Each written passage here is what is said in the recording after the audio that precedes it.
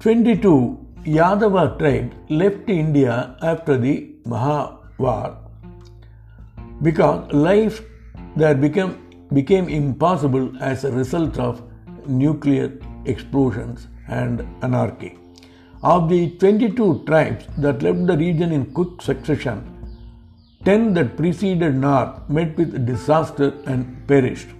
Out of the remaining 12, a few families dropped off and settled down in regions currently known as Iraq, Syria, Palestine, Egypt, Greece, and Russia. The Great Exodus took place 5,743 years ago. The Passover year, which the Jews commemorate, provides a tally of the period elapsed from the time they left India. One of the monarchs was Solomon. Pocock, a researcher, observes that India was the point whence came the gold and luxurious appliances of Solomon's court is clear. Both the length of the voyage, the nature of the commercial imports, and the original land of the Phoenicians established this fact. It was a coasting voyage of 3 years. Book India in Greece by E. Pocock.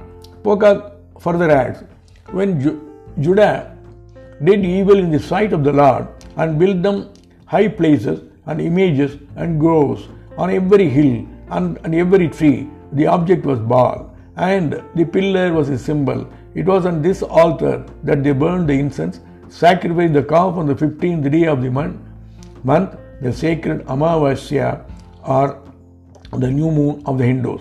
The calf of Israel is the bull of Baleshwar or Ishwar. The Baal alias Baleshwar is Balakrishna alias Baleshwar, the divine child Krishna. The name Solomon is a Sanskrit term. The great poet Kalidasa describes King Dushyanta as Shalmanav, that is, a tall, hefty person with an impressive personality. The term Solomon is that a Sanskrit word with the vowel A rounded in pronunciation as O.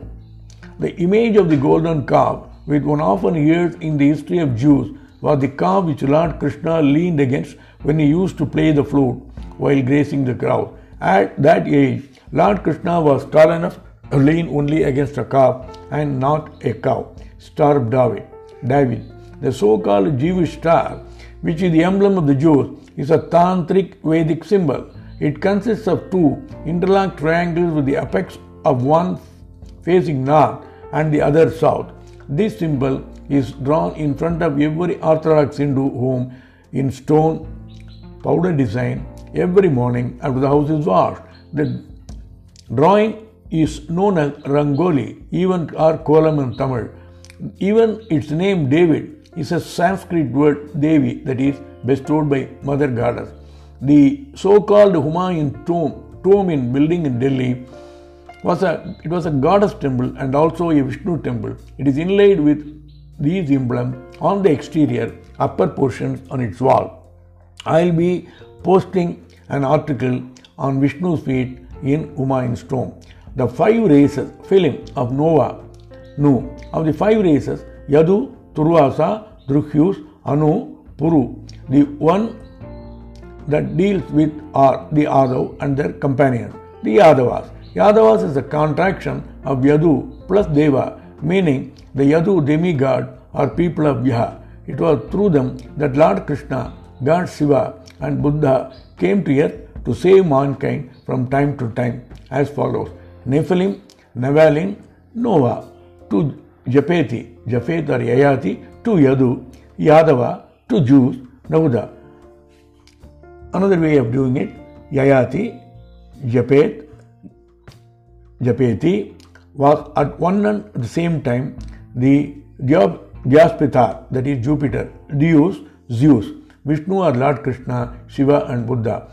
Notice the Nephilim did not detach themselves from their bodies and move into those of the Yadus and Yadavas. They could enter his world only via the bloodstreams of the Yadu and Yadava, Yahudas or Jews. For that, they had to breed with the daughters of men, leaving their seed in the wombs of these daughters.